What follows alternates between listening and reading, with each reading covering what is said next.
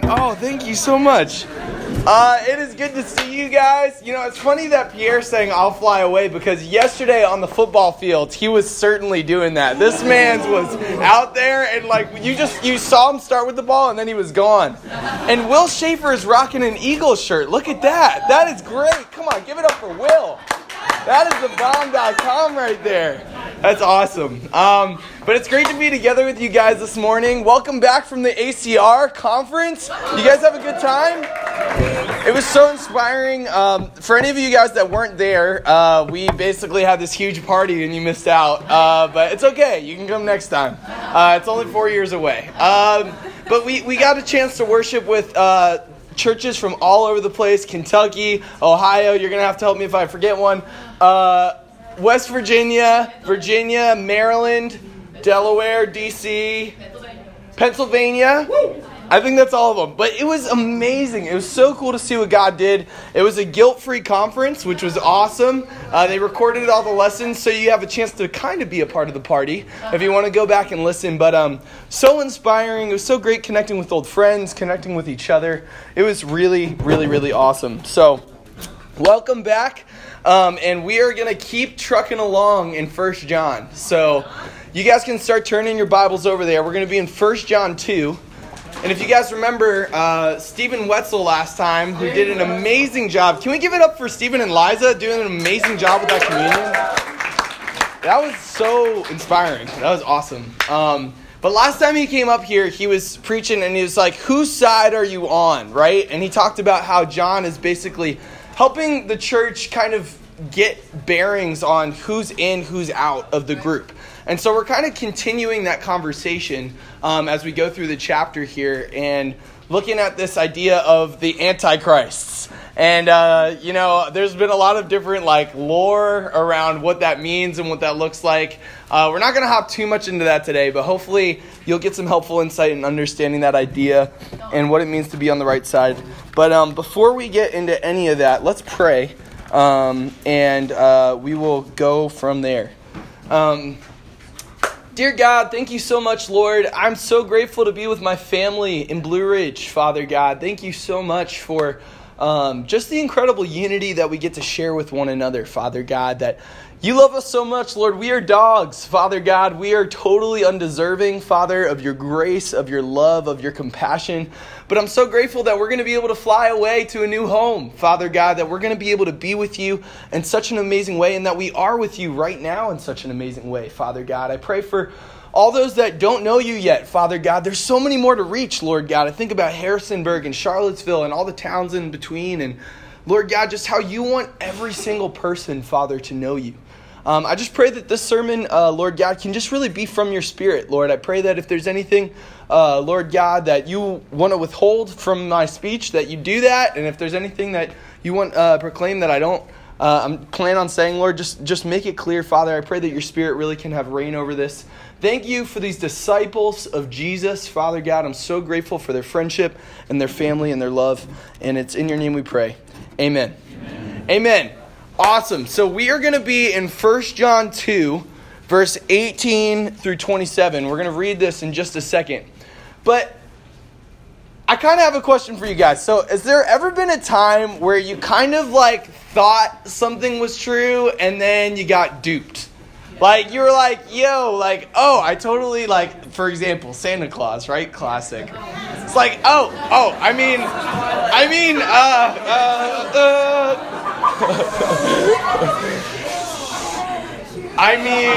yes. So anyways, moving on, there's also a time where I was duped as a person. Definitely didn't have anything to do with that.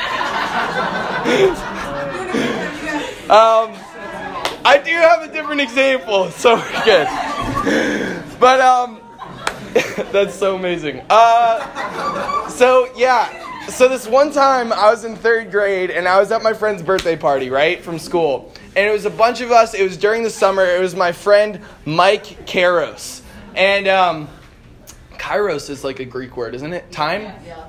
Chronos. No, anyway, all right, whatever. Anyway, so Mike Kairos we're hanging out, and it's like 15 of us or something, and we're getting this like huge like water war going on, basically, right? So we've got like all these water guns, all this different stuff, and we're just like, when you're like 8 years old and you have a super soaker in your hand, you just feel like you can destroy everything. Like, it's literally like a 5-mile-an-hour water blast, but you feel like you are the king of the world.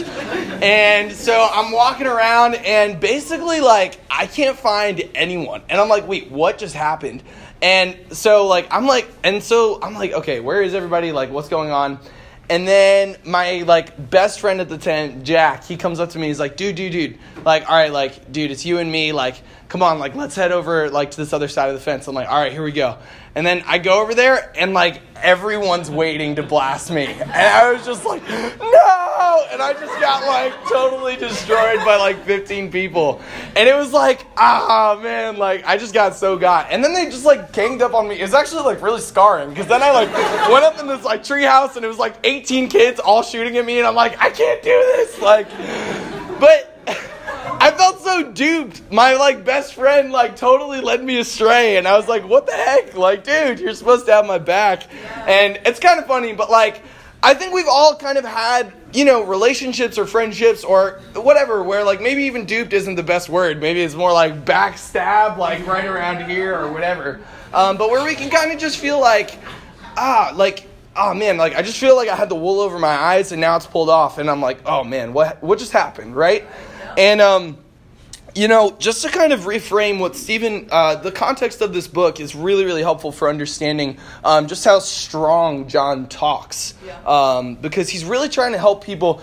There's a group of people that is basically saying the Christians, you're duped. Like, you think that you know, but you don't really know. Basically, there's this group called the Gnostics.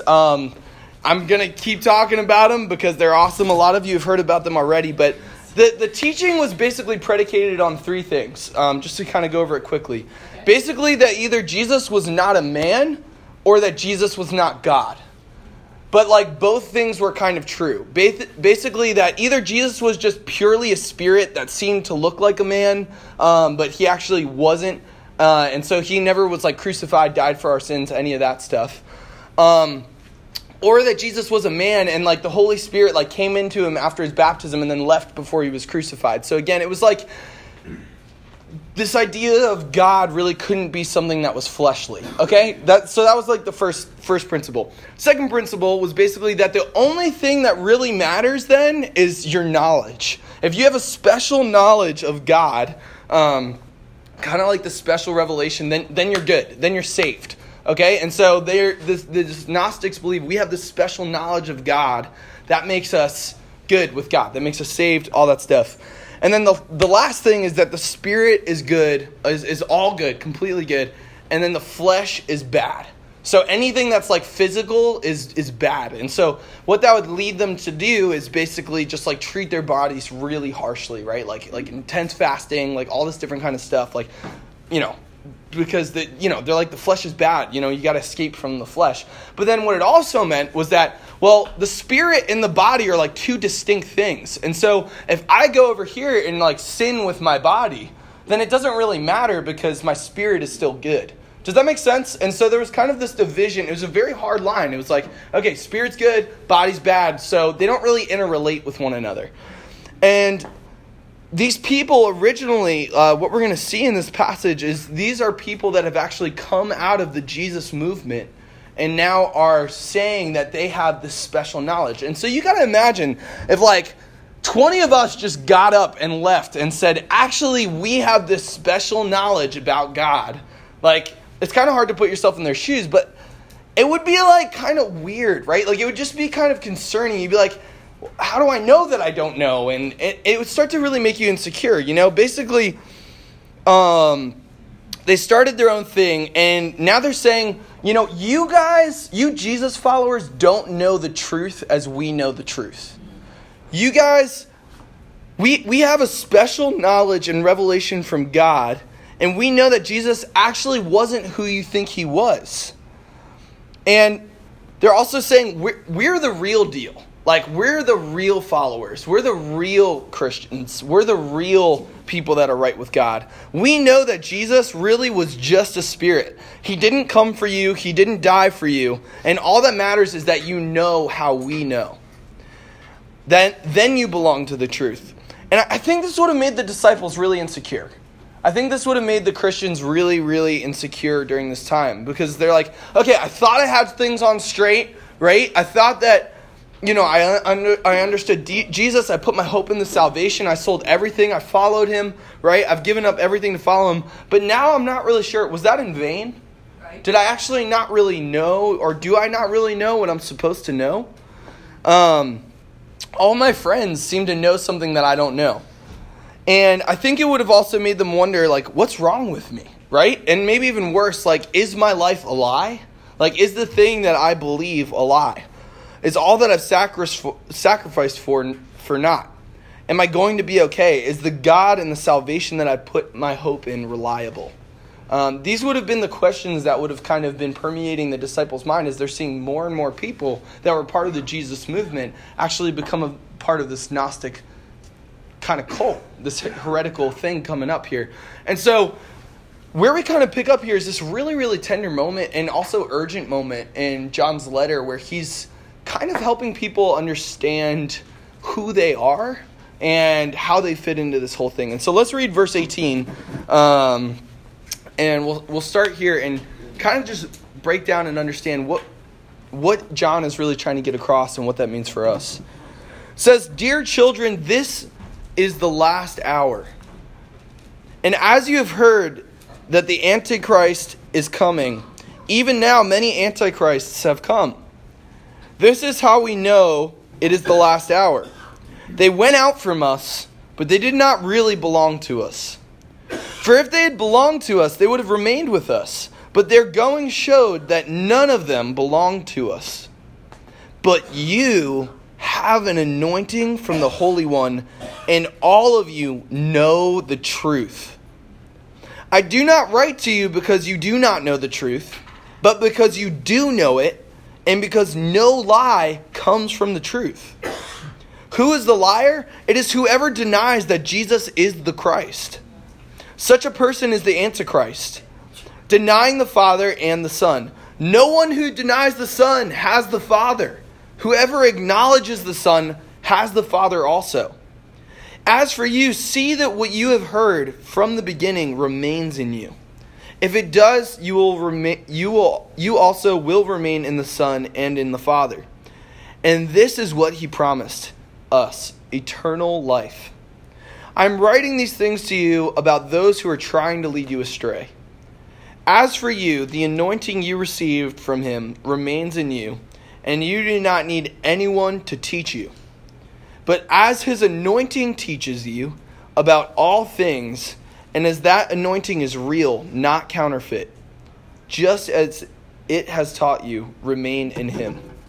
And so we kind of see this language. It's actually pretty cool picking up here. Like, this first line is even so powerful. It says, "Dear children," right? There's this like paternal love and care for, there's this like overwatching, as Stephen kind of pointed out last time. He's the last apostle left. He's the last person that walked with Jesus. And so he's like my children, like the people that I care about. And he says, this is the last hour. It's kind of like, anyway, I was going to make an Offer's reference, but like threat level midnight? Yeah. Anyways, okay. He's like, it's threat level midnight, for any of you guys that get that. But it's the last hour. And so he's like, these people that I really care about, this is the last hour. And what he really gets at here is, he encouraged. I think that this would have been a tremendous encouragement to the church hearing this. Because he makes like three things really, really clear that actually you are, I kind of like coined a new term, authentic Christs. Okay? You're going to have to bear with it, but that's the best I can do. Sorry. But he's like, they're the antichrists, right? Like these people that deny Jesus, they're not actually right. You are. Like you have a real anointing. You really know the truth. And I want to hit on a couple of these things and how this would have encouraged them. But the first thing that he said to them was, you know the truth, right? the Gnostics were saying, we know the truth. We have this special knowledge from God. He's like, no. You know the truth. You Christian, you know the truth. You don't need someone to teach you, right? He says, I'm writing these things to you because you do know the truth, but I'm also writing these things to you because there are people that are trying to lead you astray, right? There are people that are trying to tell you a false truth. And he says, these people are the Antichrist that Jesus warned us about. In John 16, he talks about them as well. He talks about how there's these people in the last days that are going to come and they're going to deceive people and they're going to say that they're the real messiahs and all these different things. And he's like, look, this is the last hour. You should expect this. There are going to be people that parade around with this lie, saying that they really know the truth, but you know the truth. They deny him, but you cannot have the Father and not have the Son. Right? And so he's making it really clear, like, you know the truth. And then he makes another point. He says, you have a real anointing. You have a real anointing. And as I did some research on this, it's actually pretty interesting. In Jewish culture, there were 3 types of roles that would have been anointed with oil before performing their service to the Lord. And those were prophets, priests, and kings. There's those 3 type of roles would have been anointed with oil, right?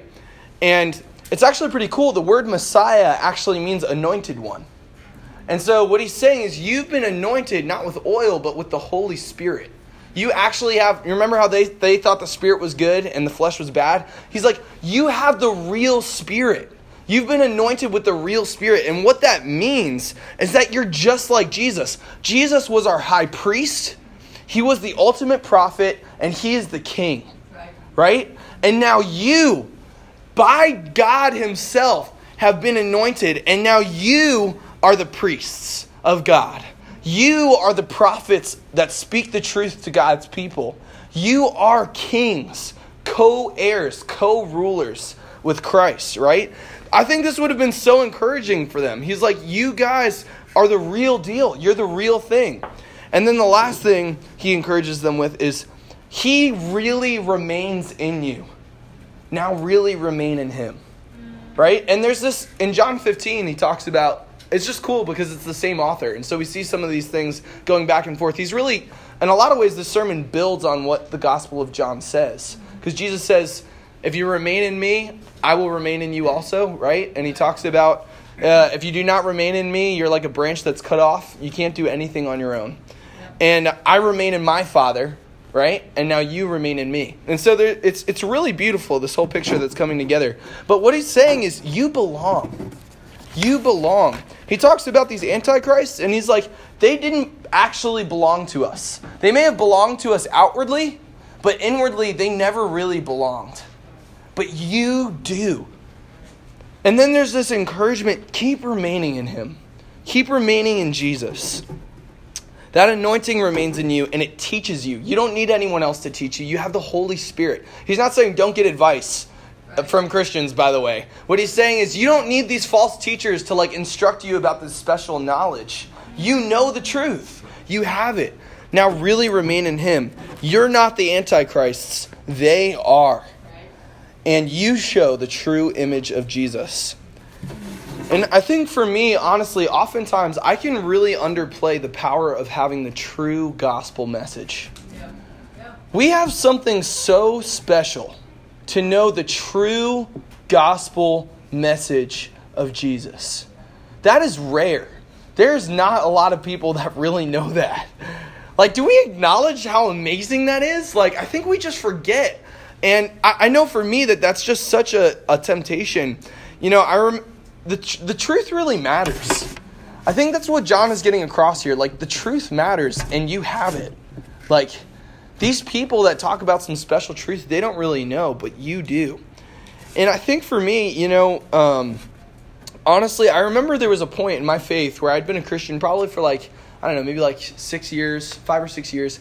And I just got rocked in my faith where I just felt like I don't really know what I actually believe. I'm not sure if any of you guys have kind of had that moment in your walk with God, but there's kind of a point where you come to where you've grown up believing this thing, and then you have to really kind of take a step back and be like, well, why do I believe what I believe? Right? And I remember like so bad, I just wanted to know what truth was. And I was like, okay, like how do I know the truth about God? And I'm like, there's so many different religions out there. There's so many different teachings about Christianity out there. Like, how do I know the truth? How do I know that God is really out there? And something that was so encouraging for me is like there's so many religions that talk about who Jesus is, right? Like Islam talks about him as a prophet. Judaism says he's nobody, right? He's just this person. Buddhism talks about him as someone that's fully enlightened. Hinduism as one of many gods. And I was like, if I can make a decision about this stonemason that lived in ancient Israel, like if I can decide what I believe about this guy, it's going to tell me so much about what the truth is, about all these other religions and about who God is and all this stuff. And I would not trade that time in my relationship with God for anything. Because I feel like that is where I really got rooted in. Jesus is real and he is the truth and there is no one like him. Right? Like I can't just have the Father if I'm not going to acknowledge Jesus and really let him be Lord. And it also left me with the decision of, do I want to be an authentic Christ, right? Do I want to just play the game and be an antichrist? And I think for us, we live in a world where truth is what you make it to be for yourself. We live in a world that seriously underplays the importance of truth when it comes to the gospel. Honestly, like we just live in a place where truth is relative. What's right for me might not be right for you, and that's okay, right? It's saying, look, I don't have to change the way I am to fit in with your version of truth. Who are you, even to God? Who are you to tell me what is true? If I don't like how this church is, then I can leave. No one can tell me if I want to believe that I'm saved just because I believe in God, then I'm going to do that. Right? Like, you can't tell me what is true. You can't even tell me what's true about my gender. Right? Like, I can be like whatever gender I want to be. No one can tell me what is true. And I think we just got to take a step back and say, wait a second, there is a truth about these things. Right? Like, there is a truth about these things. I'm talking about God here. There's a truth about who God is. We can't decide that, all of a sudden there is no real truth, but I get to decide what is universally true about the universe. That is making a claim. Even saying that all truth is relative is making a universal claim about truth.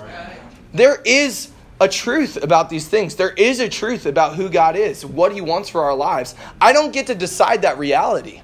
Now, I'm not saying that like we don't have to, seek God, and I think there's a process for that, but there is a truth. And I think, we can't just let society say, okay, well, this is what's going to be true. No, God is what's true, and I'm a human being. It's his universe, his rules. So how does God want me to find him? Yeah. I think there's a humility that comes with the idea of truth, right?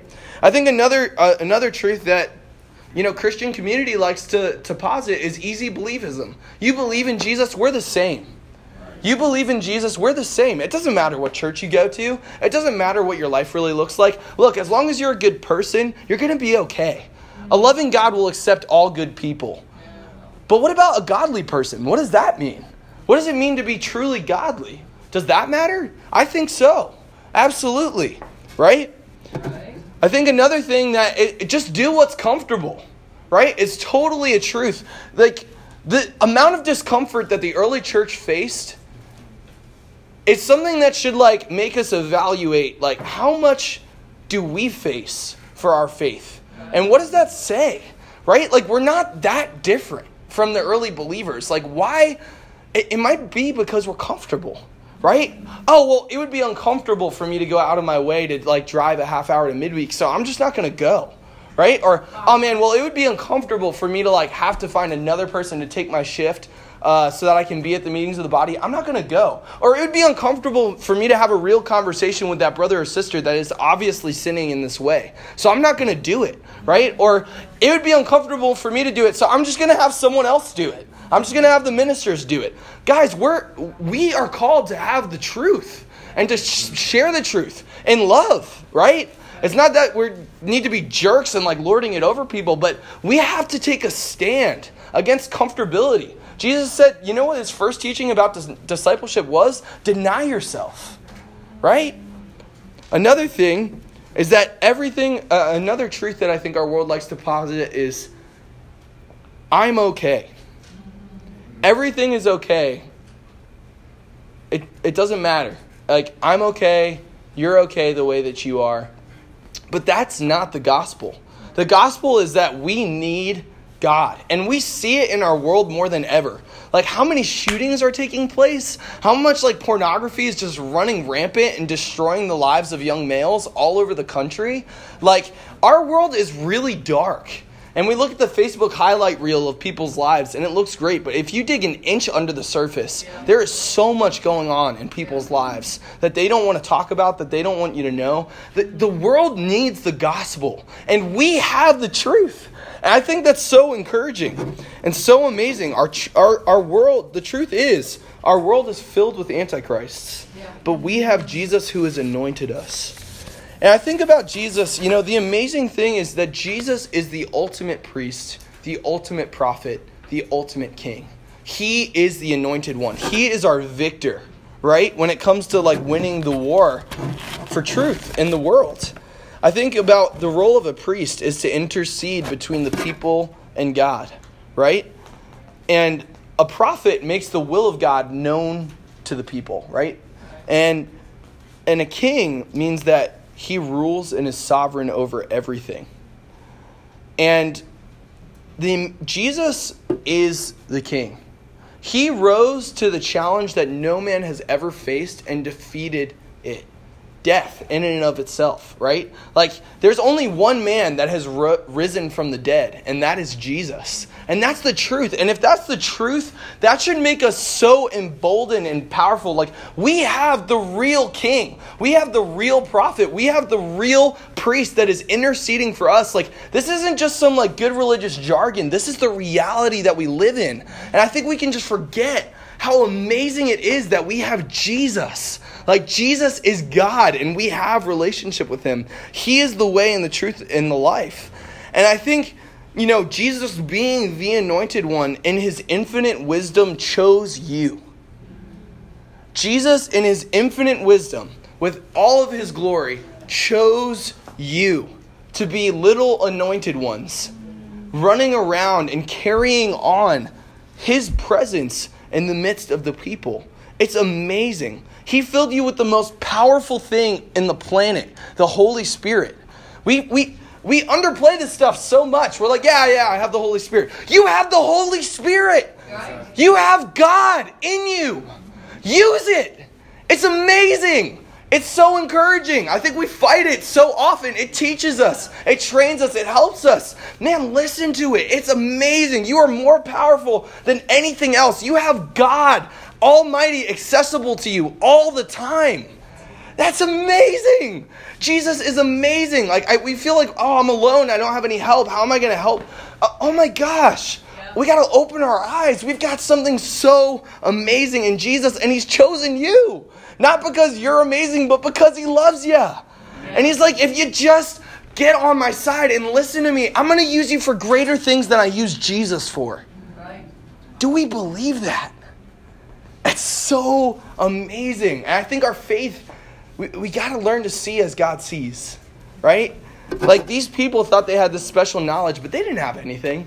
They were going around living like whatever they wanted to do because the flesh didn't matter, and they were just pretending like they knew it all and making other people feel bad. And Jesus and John is like, I'm not allowing any of that. You guys know the truth. If you are in Christ because of Jesus, no matter how you're showing up, something that is amazing is you are the real deal. Say that with me. I am the real deal. I am the real deal. In Christ, like, that is you. And I think we just got to really internalize that. Like, that is the truth. You know the truth, and the Holy Spirit is teaching you about all the things and all the ways that you can make him known. And in the truth, we know from John 8, you have freedom from sin. And, I think the one encouragement that John gives, and I think the one encouragement that I would give us, is that we must remain in Jesus. We must remain in him. And he's like, not that you aren't remaining in him, right? He's like, I say this to you because it does remain in you, but just as it has taught you, remain in him. It's kind of like this weird tension, right? It's like, okay, well, it is remaining, but also I have to keep remaining. It's like And I think that it's a tough balance. But I think the first important point to make about that is that remaining in him implies that you are already in him. Right. And so the question to ask yourself first is, what was your beginning in Christ? What was your conversion moment? If it is not the biblical picture of what the conversion moment is in the Bible, then you probably are not a Christian. You are probably not saved. If your pattern of salvation does not match what Peter preaches about in Acts 2 and what we see throughout the whole New Testament, then you are probably not a Christian. You are probably not in Christ, which means that you are the Antichrist, which means that you need to come into Christ because he loves you. But that is the truth. And I think we need to make sure that that's the truth in our mind. I don't care how much K-Love you listen to. I don't care whether you went to Catholic school or not. I don't care whether any of these other things. If you do not have the conversion moment that the Bible talks about, then you are not probably in Christ. Right. And I think that that is something that we really need to take to heart and to preach. And, you know, I can look back to my conversion moment. October 10th, 2009 is the day that I went from darkness to light. I got baptized. I repented of my sins. I received the Holy Spirit. And I am a fired up disciple of Jesus that is sinning a bunch, that needs a ton of help. But I'm so grateful that I have God teaching me and I have my incredible family here helping me along in the race. And I think for us, what was your conversion moment? The one who is a liar and does not know the truth does not belong. And the Antichrist is the one that denies Jesus is the Christ.